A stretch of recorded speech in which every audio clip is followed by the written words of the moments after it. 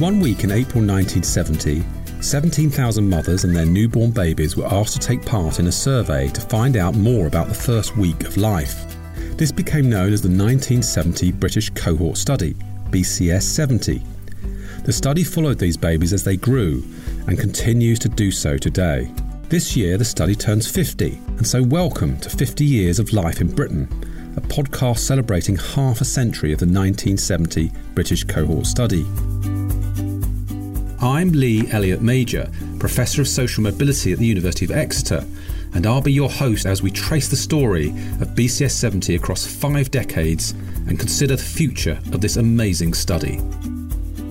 In our last episode, we learned how the academics and staff running BCS 70 kept it going while struggling on monthly contracts before their efforts gained long overdue recognition when Labour came to power in 1997. There was recognition amongst politicians of the real value of the studies and what they could bring to the table. And we also found out how the study helped British adults improve their literacy and numeracy skills. That research shows that over 14 million people improved their skills. It was one of the largest social interventions we've ever tried in England, and it absolutely worked. Now on to the new millennium. The 2000s would be marked by both optimism and anxiety. Government stability and a booming economy in the early years of the decade would later be overshadowed by terrorist attacks in New York and London, wars in Afghanistan and Iraq, and a global recession. But what was life like for our study members as they reached their 30s? Going into the year 2000, all the talk was about the millennium bug and whether the world was going to come to an end because of our computers were all going to go down. And of course that didn't materialise. And then early on in the noughties, of course, the major world event was 9/11. The terror attack of 9/11, and that was the start of George Bush's war on terror and us getting involved as well in the UK, and war with Afghanistan and war with Iraq, and terrible times really. By the beginning of the 2000s, I'd secured a graduate level job. I was on a reasonable wage and I bought a house, and I put it off for quite some time, but I was inspired by lots of makeover shows and grand designs and so on. So I bought a very run-down ex-student rental property and spent 18 months doing it up, and that was an enormous amount of fun. For me, the 2000s were dominated by bringing up children. My oldest child, my son, started school in 2001, and just before he started school we moved. We moved from the northwest down to the Midlands, and that's where we've lived ever since. I think I was a bit of a yuppie in my early 30s, ate out at nice restaurants, went to art galleries, shopped till I dropped, had an Apple Mac at home which I absolutely adored, and less responsibilities at that point. My early 30s, a bit of a heyday. It was a really good time to be in school actually, because it was when Tony Blair and New Labour were in power, and their slogan for getting into power was education. And education. And during that time they really put in a lot more money into primary schools, and I think that you could really see the improvements happening. In 2008, Barack Obama won the US presidential election, and it was very well received over here. People were very happy about it, to see the back of Bush and hopefully to see the back of war.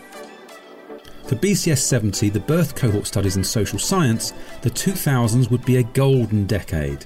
With the study becoming greatly valued by scientists and policymakers, it was funded to meet participants on 3 occasions at ages 30, 34 and 38. Researchers from across the globe started using BCS 70 alongside other birth cohort studies to see how members of Generation X were faring compared with other generations. This led to a series of important new findings on education, employment and social mobility, which would continue to influence public and scientific debate for years to come. And with New Labour funding the Millennium Cohort Study, the first new birth cohort since 1970, another jewel would be added to the already glittering crown of British social science. This week we'll be chatting to Dr. Jo Blandon, Reader of Economics at the University of Surrey, who will discuss her research on social mobility. We'll also be speaking to former Universities Minister Lord David Willetts about the impact of BCS 70 and the cohort studies on government thinking. And we'll be hearing from study members about their changing lives and new responsibilities as 30-somethings in the new millennium. But first we catch up with Professor Heather Joshi. Heather is a former director of the Centre for Longitudinal Studies and one of the founders of the Millennium Cohort Study. She told us about her ongoing BCS 70 research on the gender pay gap and her influential study looking at working mothers and children's development. So can you tell me a bit about your own research? You've done loads of work on the gender pay gap, which has become increasingly focused on in public policy and debate. We can use all 4 of the cohort studies now to sort of track this progression over time, in that the education and work experience related gaps are coming down across cohorts. But within any one cohort they get worse, because the 20-year-olds have got more or less the same work experience, whether they're men or women, and by the time they're in their 40s, women have had a lot of time out and men have not. So that drives their wages apart, whatever cohort they're in. But if they're in a more recent cohort, the pay gap comes down. And for the 1970 cohort, which is what we're particularly interested in here, we can see that there was about somewhere around a 10% penalty for being female, which has been following them through so far from age 26 to age 42, whereas in the previous cohorts that kind of gender premium was bigger, like 15 or 16% for the 1958 cohort. Can you say anything about, particularly on gender pay and things like that, was there any impact that you're aware of on policy or indeed practice? Well, the work that I did on the impact on children of mothers' employment was initiated in collaboration with an MP who's now the mother of the house. Who is that, Heather? Harriet Harman. Oh, Harriet Harman. That Labour government was interested in reforming the institutions about parental employment. We looked at the children of the 1970 cohort who were the subject of a sub-study when their parents were aged 34. So their mothers were asked to rate their behaviour, and they were given cognitive tests in maths and reading, so that there was a way of connecting children's development, children's outcomes with what their home background and what their parents had been doing since they were born. The children whose mothers had gone out to work were on the whole doing better than the children whose mothers hadn't. So then we say, well, that's all because the children whose mothers go out to work have got some other characteristics that are associated with their being employed and with their children doing well. And when we control for that, we still didn't unearth any negative association. So I think the results of our study helped encourage them to proceed with those policies, because it was an idea whose time had come. Increased maternal employment was accompanied by childcare, leave for fathers, flexible working, a whole package. And what year did that come in then? Just to remind us, so what year did those policies come in? Well, the maternity leave policies were being introduced gradually in 2002-03. The National Childcare Strategy had been announced in 1998, but Sure Start was being rolled out, taking different forms. I think it was about 2004-05 that they went really big on opening centres, a large number of centres with a big emphasis on childcare and maternal employment. The shared parental leave didn't come in until about 2010 with the coalition government. What's it been like for female members of the study as they try to balance motherhood with their careers? Here Gillian shares her thoughts. We were encouraged to feel that you could have an amazing career, you could also have a fantastic family life and a lovely home and all that sort of thing. And actually, that's been a huge pressure, because I don't think it's possible. There aren't enough hours in the day for you to have a fantastic career and be a great mum. I think we all have to make our choices, but it was sort of that whole 1980s, the big power shoulders and all that sort of stuff, so you could go off and have a great career in the city, but then you'd be, at home baking cakes with your perfect kids and, your wonderful husband and your amazing family home, and that is just not how life works out. Not for me, anyway. We were led to believe that we could have it all, and that's just not possible. And it leads to almost like a sense of failure that you haven't managed it, which doesn't mean that I'm dissatisfied with my life at all, but it's just, it hasn't worked out the way I thought it would. I'm not that power person in my career, or, and I'm an average parent, because it's quite hard work and challenging. It was a peculiar time, I think, and it did put a lot of pressure on people, but maybe other generations feel that as well.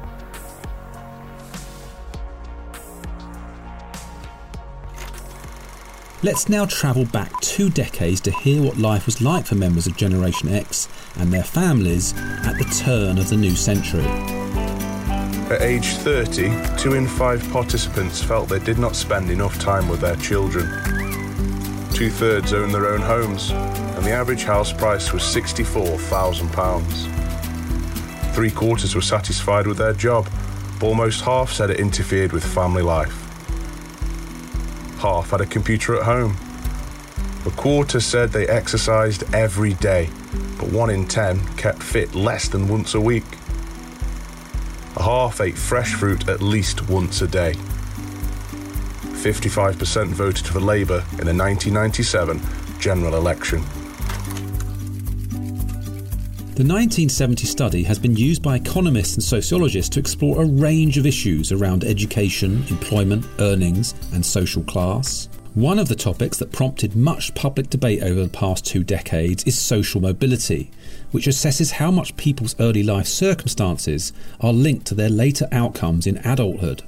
It's such an important debate as it relates to questions about equality of opportunity and fairness in society, and the factors that shape our life prospects. The 1970 study has been useful for looking at whether members of Generation X are more or less likely to climb the social ladder compared to the baby boomers before them.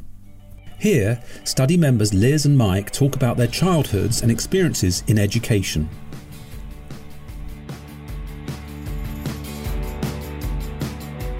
Aspiration wasn't really a thing in our household, and certainly not in my school. I didn't even understand what the word university meant. There was no sense of this is what you do next, and so on and so on. Most people in my school were just looking forward to the day they finished school so they could work down Tesco and enough money for a few beers on a Friday night. That was kind of the limits of thinking in my social crowds. However, being part of that apprenticeship programme, I was sort of mixing with different people who, considered education part and parcel of everyday life. So I completed 4 years of night school, doing a BTEC in engineering, and by the end of the training programme, they had done an aptitude test for university candidates and said, look, you're very much in the squad, as it were, so if you wanted to do that, that's absolutely your right to do so, which I ended up doing. So I joined the first year engineering degree programme, and by the end of that I decided I wanted to change tack and I transferred to art school. But the main insight for me was, having always considered people in suits and people who are better than me, they give the orders and the rest of us just listen. Having been to university and mixed with these people, I realised they're all the same and they're no better than me. And there was a real moment of awakening where I thought, my voice as a person, as a citizen of England, is just as valid as anybody else's. And I kind of felt it incumbent upon me to get involved a bit more, not be, down at heel and quiet and obedient, but standing up for what I thought should be stood up for. When I reflect back, the challenges were probably financial. I was aware that there wasn't much money around at that time. I didn't necessarily, I think I was very different from anyone else. There was quite a jump when I went from primary school to senior school, in that when I went to senior school, many of my friends' parents had professional jobs. So they were teachers, they were architects, and that opened up an opportunity to me. So sort of finding out that what jobs there were out there, and realising that the expectations were that people would go to university, and that I'd never been pushed. I don't think university had ever been mentioned to me as a young child. But I think slowly in my teenage years I came to the realisation that this was an opportunity. And I say that university was never pushed upon me, but I can certainly remember a time when I was shopping with my mum, and because we didn't have a car, we used to have to we used to call it the village, and we used to walk to the local shops, which were probably 3/4 of a mile away, and it was a very depressed part of Liverpool.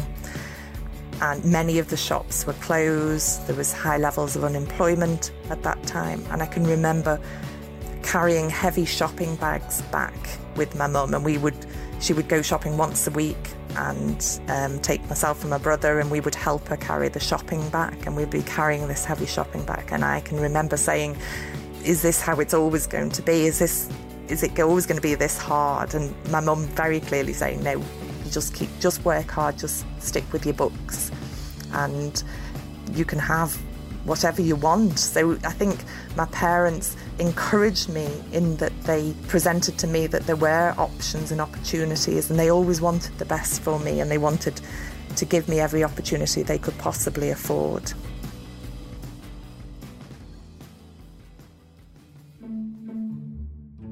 Dr. Jo Blandon, reader in economics at the University of Surrey, told us how BCS 70 and the cohort studies have informed debates on social mobility.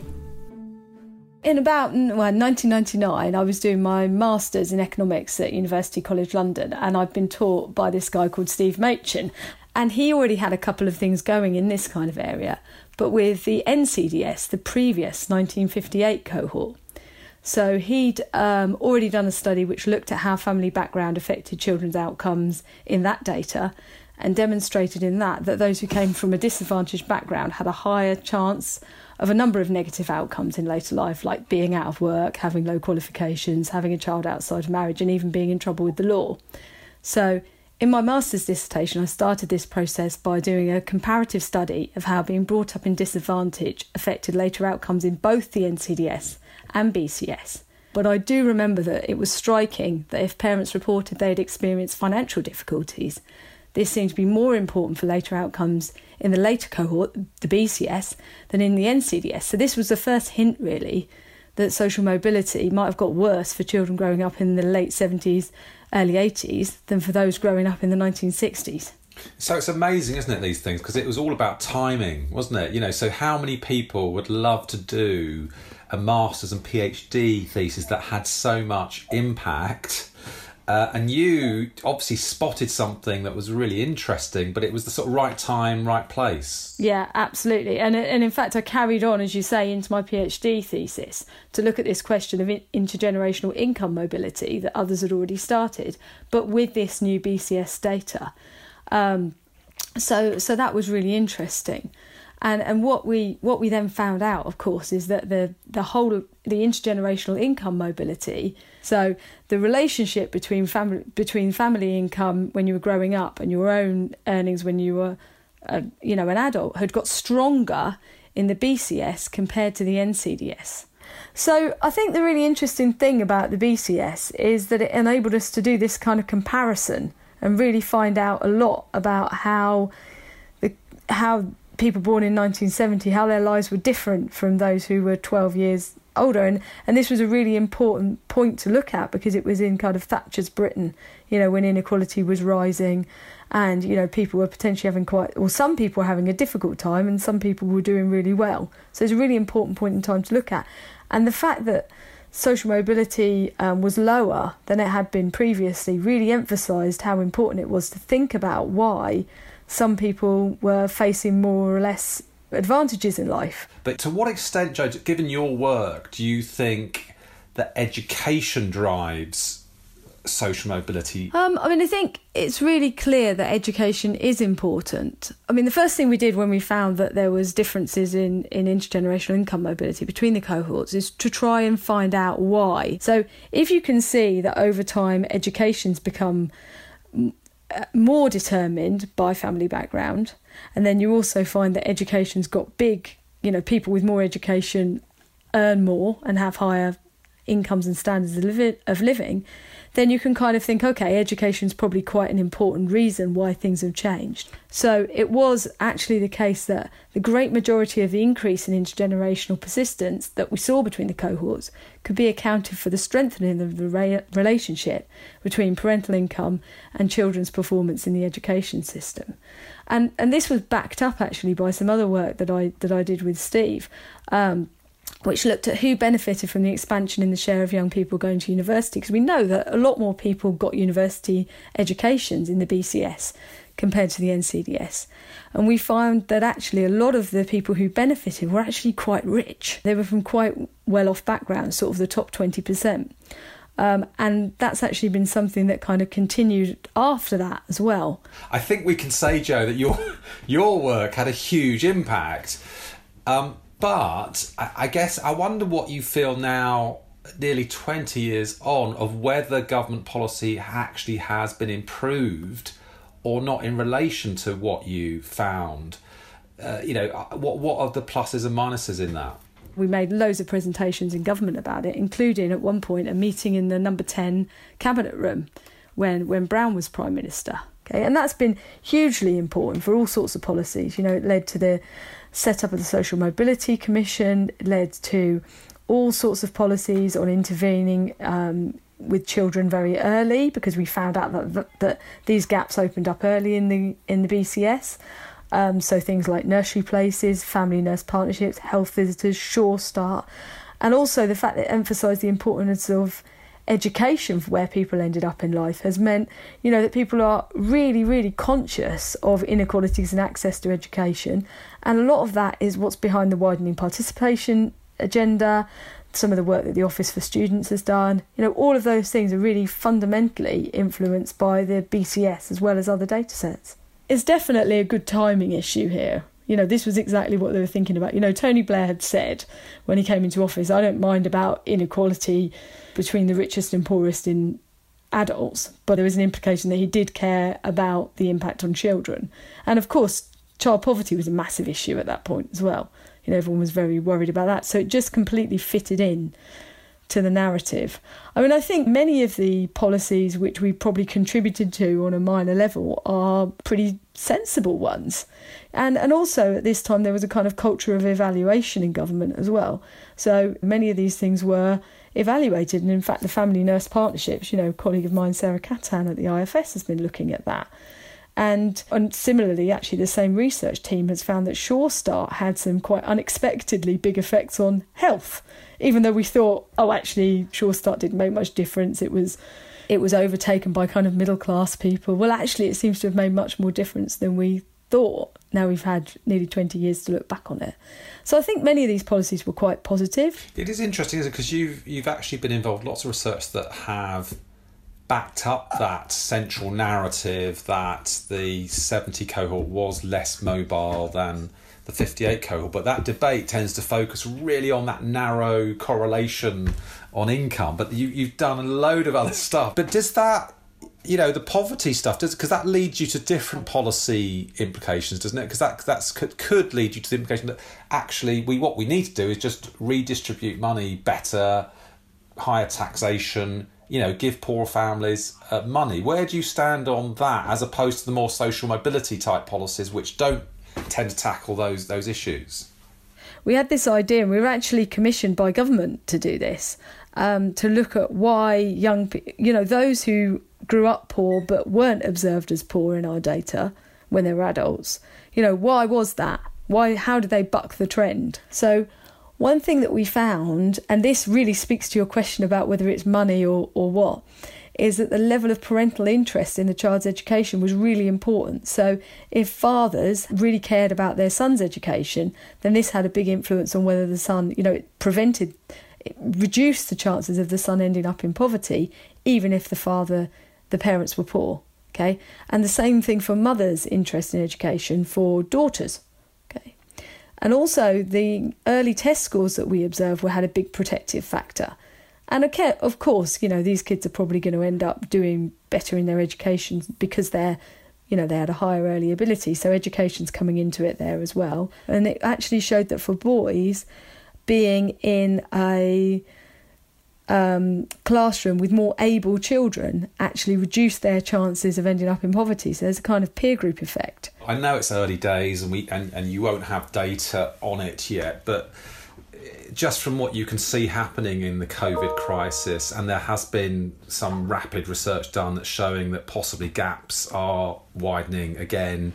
Have you got any sense of what you think this might what impact this might have for the next generation? I mean, yeah, it doesn't look great. I mean, I'm already kind of looking at my own children. I've got one in year 6 and one in year 4. So my child who's in year 6 is back in a class size of 10. It's like being at posh school. So he's absolutely delighted. But the idea of my daughter not getting any schooling for 6 months is really not great. And I mean, it's difficult for us to provide the educational stimulation that she needs.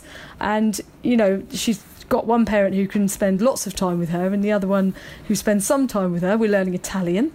And, and even still, the structure is not the same as what she'd be receiving at school. And so it's really difficult. And of course, most people aren't as equipped to offer, to educate their children as we are. So I think it's going to be enormously problematic. And of course, the other issue is not just for children who are now in school, but it's for those who are coming into the labour market at this point, when it's going to be incredibly difficult, because we know that there's going to be a recession. Well, we're already in one, but that this is going to have some long-term implications. And we know actually from the NCDS and BCS what the implication of, going into the labour market in a recession or in an area with high unemployment is really difficult for young people and has effects that last a long time.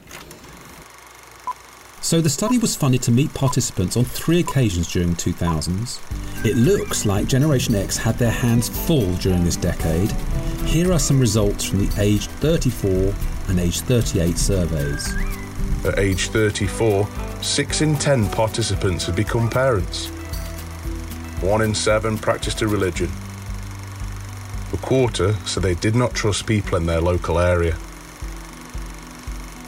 At age 38, 2 in 5 women were working full-time. 45 hours a week was average working hours for men, 31 hours for women. A quarter reported their health as excellent.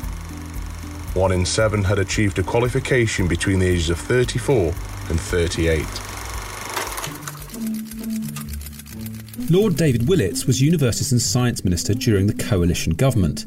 He is now the president of the Resolution Foundation, a think tank that focuses on improving the living standards of those on low to middle incomes. As a minister, he was responsible for overseeing the funding of the cohort studies, and as a writer, he has shown his intimate understanding of British social science in his book, The Pinch.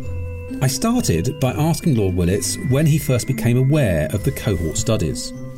Well, it's quite hard to pin down. I mean, the cohort studies have been an important part of kind of British social policy for many years. So I would say right back when I was involved in running a think tank in the run-up to the 1992 election, and then as a backbencher serving on the Social Security Select Committee, our cohort studies have always been a key part of how we've tried to monitor and track social change in Britain. So I would say for decades, and gradually as the results have started being produced, it's had more and more of an effect. So you do think it's been used as much now as it was then? Because there has been a bit of a sort of debate about the use of expertise. Oh yeah, and I think actually it gets more and more valuable, because that's the value of maintaining these cohort studies and regularly going back to the participants and getting more information. It means that all the classic things that people experience in midlife, be it unemployment,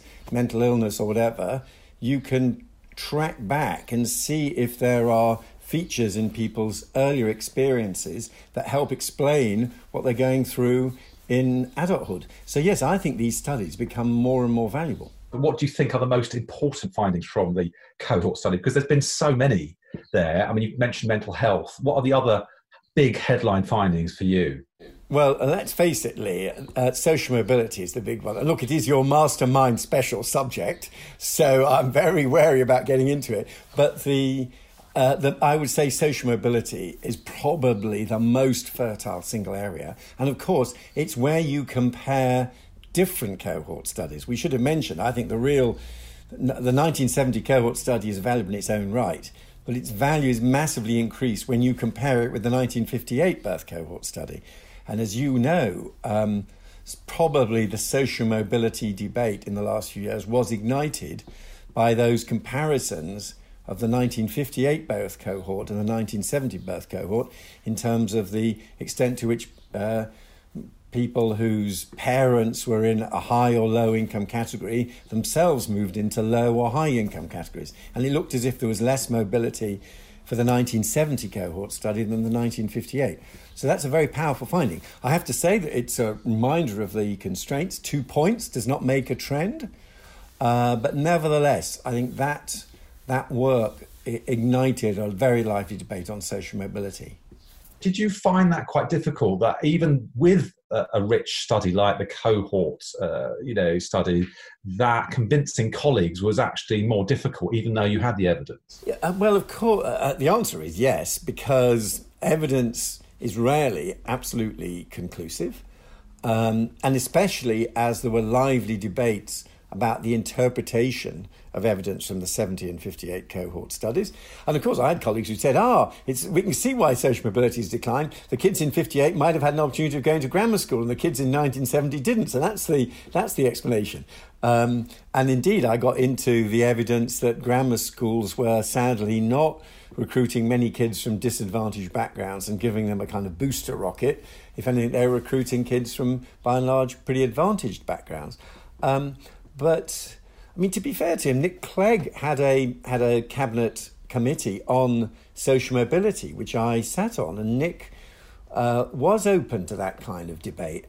And I think the evidence, as you tracked people through the life cycle, influenced our policies on things like opening up access to our most prestigious universities for kids from disadvantaged backgrounds.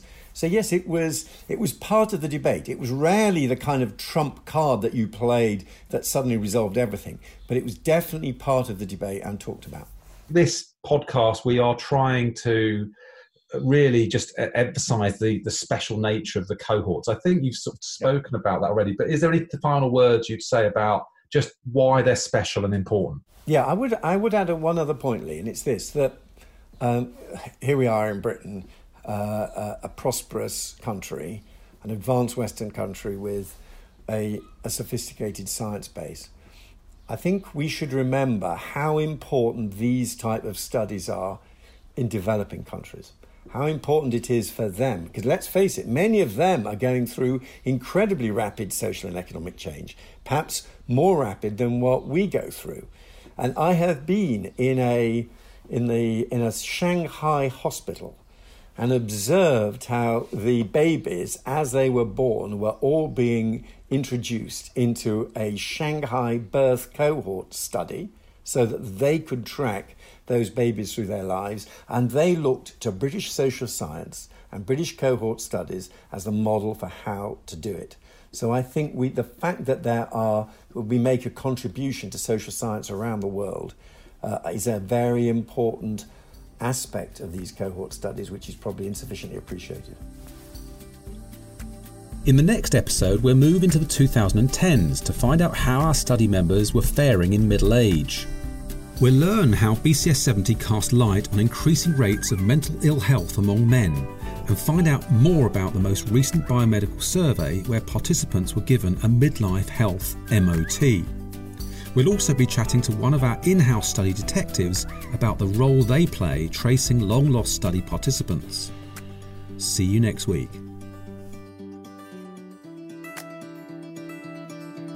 50 years of life in Britain, powered by UCL Minds. I hope you subscribe to join the celebration.